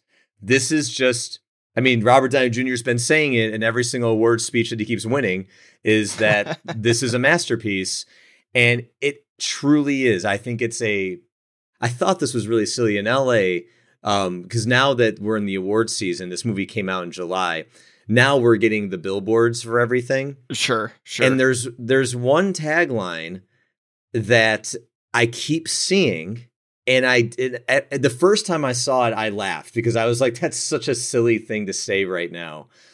But then I thought about it, and I was like, it's probably not true. And that tagline is Oppenheimer, the best film of the century. Well, it's what I see everywhere. I'm going to touch on that. Yeah. And for a lot of reasons, it's sort of like, tell me something that's not necessarily not true. They're just talking about the last 23 years. It's a cute way of saying. Yeah, it's cute. Like it's this, cute. Yeah, they're not saying the last 100, but I think this movie is something that I don't think people have a grasp on what it actually means yet. I think this is a movie that's, I know you don't. I think this is going to sweep everything at the Oscars. I think this movie is everything that it's touted to be, and then will even grow further in time as to what it means to us as a movie. Oh, I love this. I'm just so happy. I'm so happy. This is great. This is great. So, I mean, fans of the podcast will know. I should say, come on. This movie's like changed my fucking life in terms of how many times I've seen it. It's, so I did just go to New York recently for the play, and then I did my whole shame thing. The real reason I went back the second time in 3 weeks was because I found out that Universal was re-releasing Oppenheimer in IMAX 70 millimeter. And I went, you know what? The best IMAX screen in the country, I hear, is at the AMC Lincoln Square in New York City. Why not do another trip and just go? Like, why not? You've done everything else. Why not just do it? I ran it by Allie. Her best friend lives in New York, so we're going to make a weekend out of it. And that's what I did. Like, I bought my ticket a month in advance, and I went to the theater. That's the best theater I've been to in America. Wow. I mean, this place absolutely fucking loved movies. I'm just like going up and up, another escalator up. I'm on the 4th floor. I'm like, what the hell? You enter this IMAX room. I mean, it was bigger than the Air and Space Museum that I live next to, where the Enola Gay is actually housed, where I saw Oppenheimer 3 times. I mean, it was just great. And I will say, AMC Lincoln Square in New York City, that has the best sound of any movie theater I've ever heard. Because that was the 15th time I've seen this movie in the theater. And I remember the sound. Never was a dialogue more clear. It was just, and then all the explosive stuff was great. I love this movie so much that I still have been like afraid to put on my Blu-ray or 4K because I have never been able to control the film. I've always gone and just watched it. Now I'm like, all right, I'm going to put it on before this podcast. So I put it on early this morning after I finished Killers of the Flower Moon. I always wake up first. So I have my Bluetooth headphones on and I have it on, and Allie comes out. That's my wife. She comes out at the I don't know if you remember the scene, but it's when they're all around like the table and they're debating about, oh, the Russians have a bomb. You know, we need to know, Truman needs to know what's next. She comes out and she's like, Oppenheimer? Are you fucking kidding me? You're watching it again? Keep in mind, she's one of the few people alive who have never seen this movie, despite the fact that her husband's obsessed with it. She's, you know, it's all good. I love so this. I have my headphones on, so I can't really hear her, but I always watch movies with captions on, right? So this is the first time I'm watching Oppenheimer with the captions on. So I have them on. She cannot hear the movie because I have the headphones on. I look at her and I start saying the movie line for line, like as it's happening. And I tell her to look at the screen. So I'm saying like Truman needs to know what's next. And I'm making the facial expressions that the characters will make. So yes, that's how much I love it. She thinks I'm fucking crazy. She thinks I'm out of my mind. I have the whole movie memorized. I love this movie. I'm so glad that it's your number one. I'm not ready to talk about, I don't know what to do about the Oscars. I am so nervous. Like people, you got to understand, this has never happened to me. This has never happened to me. My favorite movie of the year, and what I told Allie, she goes, this has to be like in your top 3 of all time. And what I told her was, not of all time, but it's in my top 3 of this century so far. So it's so funny that that's a tagline. I didn't even know that. Yeah. But it's in the top 5 of this century for me. So Oscar stuff, this has never happened to me. My favorite movie of the year, that's so like wildly my favorite movie of the year, is never the front runner to win Best Picture. It's rarely even in contention to be nominated. I'm lucky if my favorite movie of the year gets nominated for Best Picture. It does not happen all the time. And that's okay. You were never really here. Forget about it. Waves, forget about it. Like never is it the front runner to win Best Picture. I don't know, man. This is crazy. And my brain is like, there's no way you can get this excited about it and be like, it's going to sweep the Oscars. I can't. I appear to be in the minority about this. No one agrees with me. Everyone thinks this movie's just going to sweep. When we do our post-Oscar show, I'm either going to be absolutely fucking ecstatic or I'll just be like a huge shrug of anticipation going, I knew that was going to happen. And I don't know. I don't even know if it's going to win picture or director. I just wanted to win one. I really just wanted to win one. Everyone's like, relax, it's going to win both. I cannot believe that. I just can't. I hope I'm wrong. Never have I wanted to be more wrong, but I just wanted to win one of those. All right, now you go. Well, I just can't wait to win $500 from you because you placed a bet on our Oscars that if I got more wins right than you, then you give me $500. I did say something, and I'll take the bet.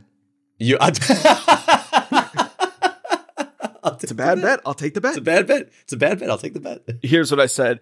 I will give you $500 cash in hand, 5 crisp bills, if you get more winners right than I do. Yes. If I win, then I get to punch Dan in the face once. Is that fair? Yes. And all I meant by that, to give context, is that you think Oppenheimer's like coming in heavy, like it's going to win a bunch. And I'm like, there's no way. So I don't know. Hey, I don't know. We'll see. I don't know. They historically have not liked Nolan that much, but maybe it's what you're saying. They can't they can't deny it. Like, I don't know what else they'd give it, but I feel like it would pale in comparison. Undeniable. It just feels weird that my favorite movie of the year is the Oscar frontrunner. It's very, very bizarre. I've never had this. I'm going to capitalize monetarily on your trauma. Well, yes. Hey man, if it fucking, oh my God, if it wins those, I'm just going to be I'm not going to be able to believe it. I'm going to be like, what? Oh, wow. But yeah, we are going to get more into specific Oscar talk, and our next episode is going to come very, very quickly because the Oscar nominations, we're recording this episode on January 20th, Saturday, and the Oscar nominations are on the 23rd. So it's exactly like last year. You're going to get 2 huge episodes right in a row. Bing, bang, boom. Bing, bang, boom. Oppenheimer. I love it. Poor Things, your number 2. That's great. I know you really love that. I love that movie as well. Oh my God. So, well, let's do, because this was all over the place. Let's run through our top 10. Yeah, I'll do mine first. We had 5 in common. I'll do those after. All right, my number 10, The Zone of Interest. Number 9, Master Gardener. Number 8, May December. Number 7, Godzilla -1. 6, Fair Play. 5, Poor Things. 4, Anatomy of a Fall. 3, Killers of the Flower Moon, 2, The Killer, 1, Oppenheimer, Don't Call Me Oppenheimer. We actually have 6 in common. All right, you do yours. Number 10, yeah, Magic Mike's Last Dance. Damn right. Number 9, Past Lives. Number 8, Air. Number 7, Master Gardener. Number 6, The Killer. Number 5, Fair Play. Top 5, Fair Play. Number 4, Beau is Afraid. Number 3, May December. Number 2, Poor Things. And number 1, Oppenheimer. It's great, isn't it? It's just a great thing. It's just a great thing.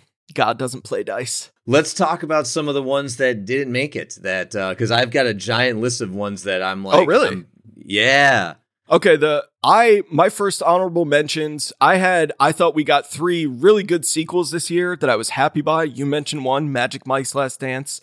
John Wick 4, which I loved, and I went to those stairs in Paris, the Sacré-Cœur stairs, and I just want to say that I got to the bottom of the stairs and I was like, this isn't going to be bad. John Wick ain't got shit on me. And I have a video of this. I look over to the right and there's a man, an extremely physically in shape man, crawling up the stairs on his hands and feet backwards. Wow. Just jacked. And I was like, is he going to do this the whole way? And I mean, we were stopped and looked, and I recorded some of it, and I was like, holy shit. Now John Wick ain't got nothing on that guy. So that was great. And then, my last sequel honorable mention, Scream 6, which I loved, and I love seeing with you and Dan, but holy God, did the studio really fuck up the end game on this one. I love Scream in 5 and 6. They really botched it. It's just not coming back, and it's in this form and, whatever. But yeah, Scream 6, definitely an honorable mention. Scream 6 was actually Past Lives is what bumped that out. Shit. Past Lives. Damn it. I had Scream 6 in my top 10 because I had so much fun with it. It was, I'm so glad we mentioned it. I actually wanted to say the same thing about John Wick. Did not think I was going to like that movie just because I'm just overall pissed that it wasn't just a singular movie, but I'm over it. I'm over it. They've been fun. They're in the desert now and things like that. I did think John Wick 4 was just a absolute blast and very well done too as a movie. Nyad. I had a really fun time with Nyad. Oh, you did. You said that. Yeah. Yep. Yeah. I mentioned that one in that review episode. I'm glad you liked it. Yep. It was exactly what you think it would be, but it doesn't take away from the fact that like I had like a really like compelling time with that movie, and I thought it was very cool. Should talk about The Holdovers. Yeah, let's do it. Tell me about it. This is going to be an Oscar movie, and it didn't make either of our lists. And yeah, yep. I think from top to bottom, it's good. Just good. Same. That's it. A shrug. Good. What is so funny about this is that I have cooled off on Alexander Payne. I would honestly say pretty significantly in the past 2 decades because his first 3 films I really like. And so I was not expecting much from this. And I've talked about how I still think the trailer for that movie is quite bad. And I was surprised that the movie just did a little bit more for me than I thought. I was like, oh, okay, that was a good movie when I was expecting it to be potentially bad. Whereas you turned it on and I think you were expecting it to be good and you were expecting it to be maybe a little better than good. And it was more of a shrug from you. Yeah. Mm-hmm. That's right. We met at the middle. Met at the middle. He's whatever. No, I'm just, I don't want to talk about too much Oscar stuff. We'll get there. We'll get there. No. Another one for me that I talked about a few like passages. Yes, I still want to see that. Which I really liked. Yeah. One I didn't get to mention is Eileen, which is based on a book that I love by a writer that I love, Otesha Moshfegh. And she wrote this movie. The movie was directed by William Oldroyd, who directed Lady Macbeth a few years ago. A really good movie. And then Otesha Moshfegh and her partner co-wrote the screenplay. This has Thomasin McKenzie, Shea Wingham, Anne Hathaway. I really, really liked it. Great adaptation of a book that I just love. So I will say Napoleon, a movie that no one really gave a shit about. That thing came and went. But that Battle of Austerlitz was one of the best just set pieces of the year. I don't know what happened to the Apple release of that. It sounded, before that movie came out, it sounded like Ridley Scott was saying a 4-hour cut's going to be available really soon. And then that never happened. So, oh well. Let's get into the awards, baby. Let's get into these awards. Again, so we're going to get into some categories here. The What Are You Watching Awards. These have nothing to do with Oscars. These are not related to Oscar lore in any way. So it's going to be way different than if we were picking our Oscar winners. These are our personal opinions of what we like the most. We're going to do runners up and a number one for each category. I suppose Best Picture has been spoiled. And that would be Oppenheimer. What do you want to do? You want to start with the technical ones or start with director? You got to start with the technical ones, baby. You got to work your way up. Work our way up. Let's start with best editing. Oof. What did we think was the best edited film of the year? Do you want what we should go with our picks and then the runner up. Okay, so our picks first and then the runner up. All right, yeah. I understand. I was going to do runner up and picks. Best editing. My winner is Oppenheimer, Jennifer Lame. I really hope she wins. She sounds like a great hang. I have heard her on so many interviews. She just sounds really great, and the stuff that was hard to cut, you wouldn't think would be hard. She's been great. And then I don't know, my runner up, Oppenheimer just kind of wins. My runner up might be Anatomy of a Fall, actually. Ooh, very nice. What about you? Very nice. The award goes to Oppenheimer. Boom. The runner up I would give to The Killer. Oh, okay. I did love the way that was assembled, and oh my god, of course I love The Killer. And plus Fincher with how crazy he is, like can't imagine. Come on now. Cannot imagine how long that took to edit. Jesus, he recorded that whole voiceover lying down. He was actually like lying down, and they put a mic above his head. That's why he sounds so relaxed. Oh, that's cool. That's awesome, man. Like that's who just fucking does wild. that? Who thinks of shit like that? Best score.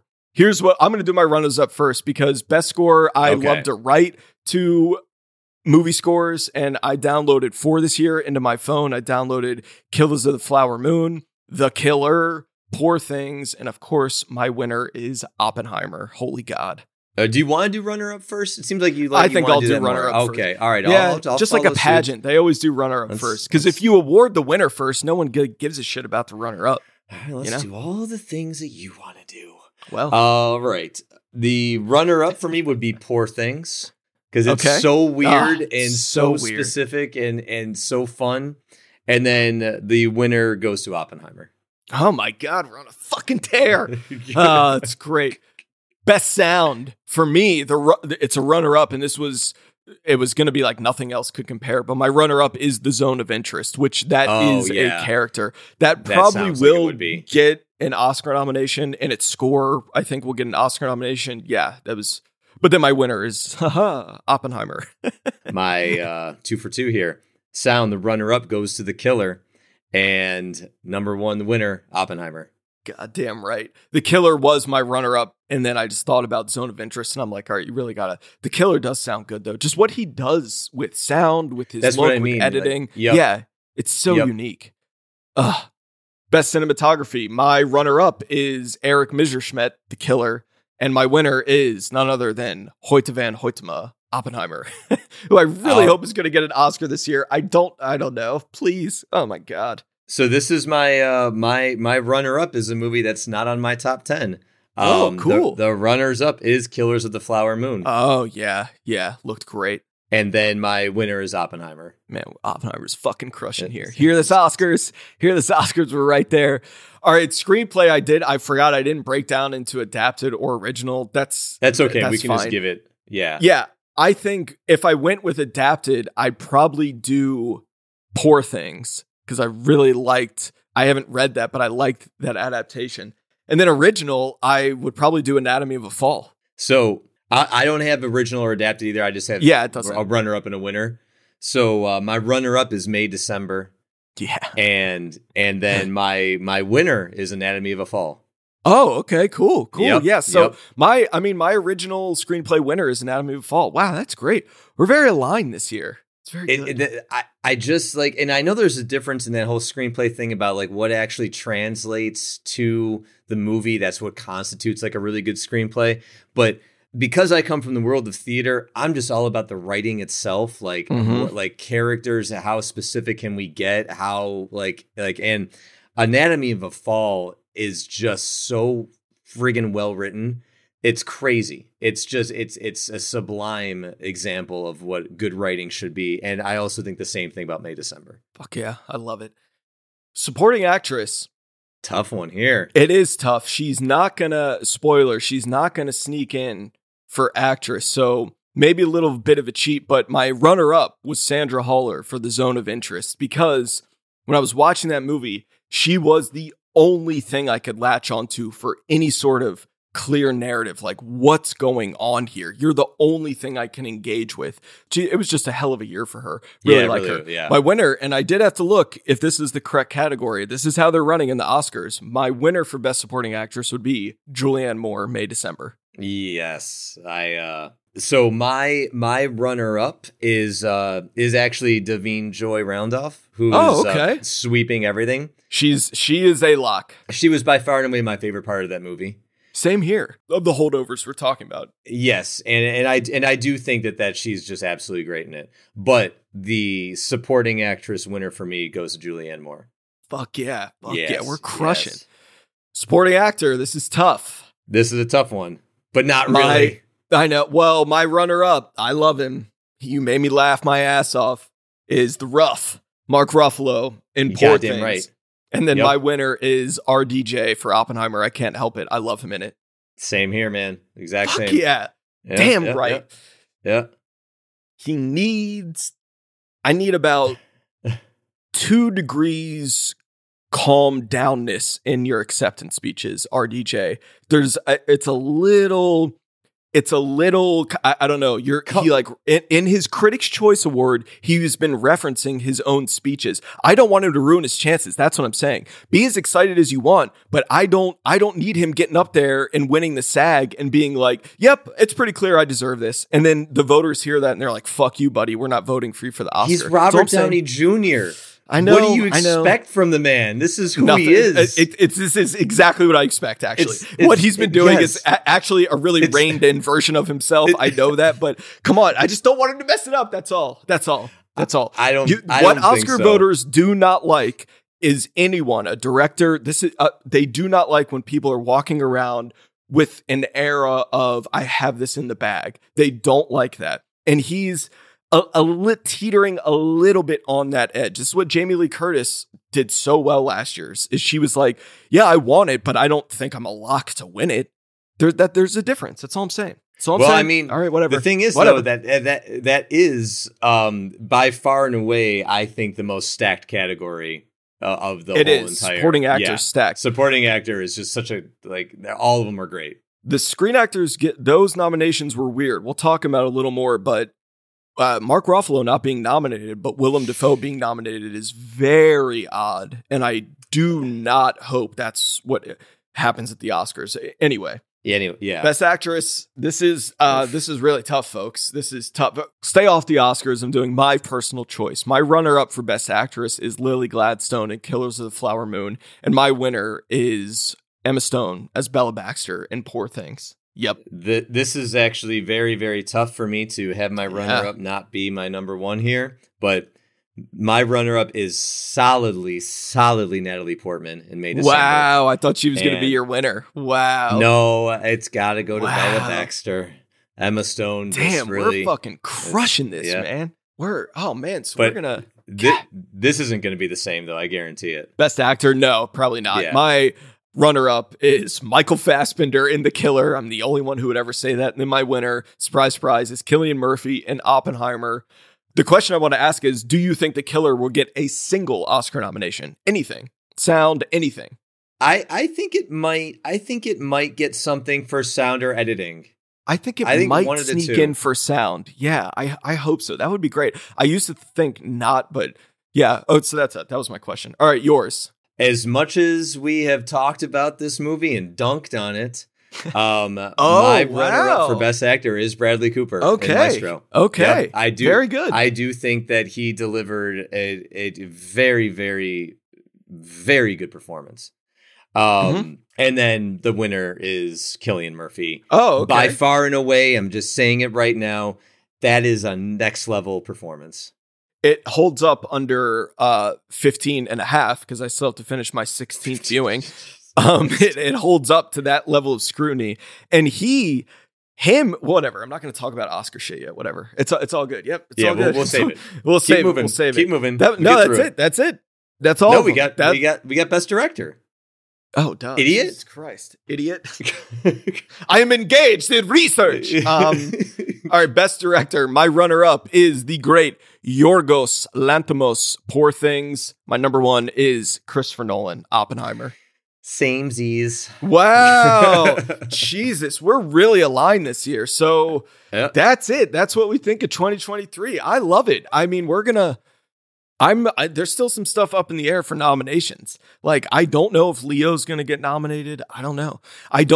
I think it's funny to track Oppenheimer's screenplay chances. I don't know if it's going to get nominated for That's screenplay. The only one. That's the only one that I don't. People poke fun of it. Yeah. Yeah, that's the only one that I don't even know if it'll be nominated. And if it is, I don't know if that would win. But I agree. But outside of that one category, and maybe actor, but we'll talk about that later. Yeah. Oppenheimer, baby. I mean, hey, I was really, really nervous when the first short list they released was for visual effects and Oppenheimer wasn't even listed on it. And we did talk about it. I think a lot of people just get confused. They think visual effects mean CGI, which it doesn't. It can mean the practical like explosions and stuff. So that made me nervous, but it's been featured on every subsequent shortlist, like score and sound and cinematography. It doesn't mean it's going to get nominated, but I'm like, okay, maybe they're in the right way. We'll see. How many will it get nominated for? I don't know. On our Oppenheimer update episode, I theorized that is it going to be one of the all-timers that gets nominated for the most? I don't think it's going to soar quite that high, but we'll see. We'll see. Yeah, it's going to be an exciting Oscar season. I just get nervous when a front runner is a movie I like so much. It makes me so nervous because all I'm thinking is we got a month and a half, 2 months of backlash, that could happen, but we'll see. I mean, that was great though. That was a lot of fun to record. I like your list. I liked it. Our personalities are both in our lists. It's great. Oh, for sure. Yeah. Common. 100%. What are you watching? Here we go. Now we get to the best part of the show. What are you watching? What are you watching? That's the best. This is it. I have been I can waiting. go first if you want. Oh, yes. You go first because you won't be able to top mine. I probably won't. This was my first honorable mention. Like it doesn't necessarily mean it would be my 11. It's called The Artifice Girl. And it was a small budget movie. It was directed by a guy named Franklin Rich. It's on VOD. That's how I found it. And it's basically about a guy who figures out how to use AI technology to catch child predators. It's a small movie made on a budget. Lance Henriksen is probably like the biggest name in it, but he's not in it for long. And it's just something I wanted to recommend. I always want to give we talked about huge movies on this episode, and that's like a small indie one. Something you could see being nominated for like the John Cassavetes Award at the Indie Spirit, something like that. Yeah. I really enjoyed it. It takes some twists and turns, and if you want like a thriller. I started watching it actually. You did? Oh, I did. Why? Did I mention it? Yeah. In our in your big breakdown of the movies of what was streaming. Oh Christ! All right. See, I don't even remember this. Shit. I knew I had talked about it. I was like, I know I've talked about this movie, but I had to check if I recommended it in What Are You Watching? All right. I knew I had talked about it. So yeah, is it available free somewhere, or did you have to rent it? Yeah, it's on Vudu or Vudu or one of them. So there you go, folks. Go check. That's what I would recommend. I mean, out of every other thing we've recommended today. All right. Now, this is a movie that I'm recommending right here. This movie would be my number one. It would beat Oppenheimer if it could.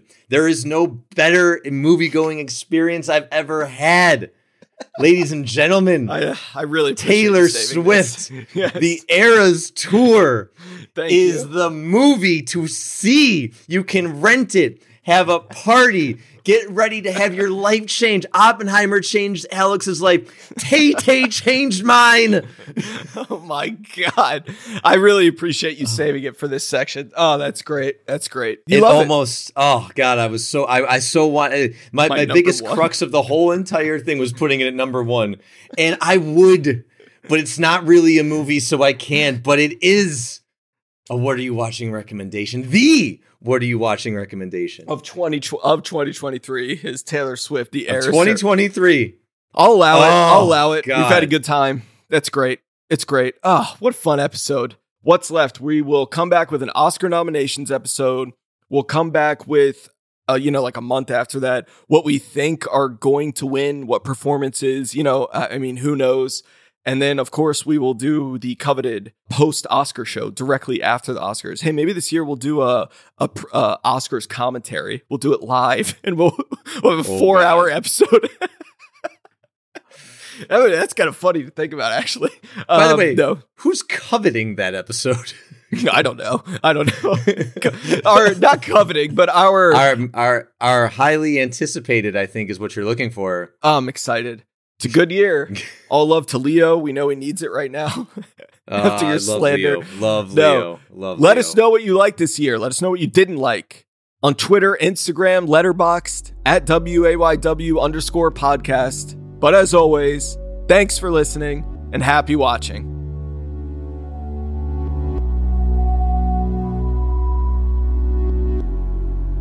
Hey everyone, thanks again for listening. You can watch my films and read my movie blog at alexwithrow.com. NicholasDostal.com is where you can find all of Nick's film work. Send us mailbag questions at whatareyouvwatchingpodcast@gmail.com or find us on Twitter, Instagram, and Letterboxd at WAYW_podcast. Next time, we'll break down the 2024 Oscar nominations, and wow, am I nervous. What's gonna get in? What's gonna get snubbed? Stay tuned.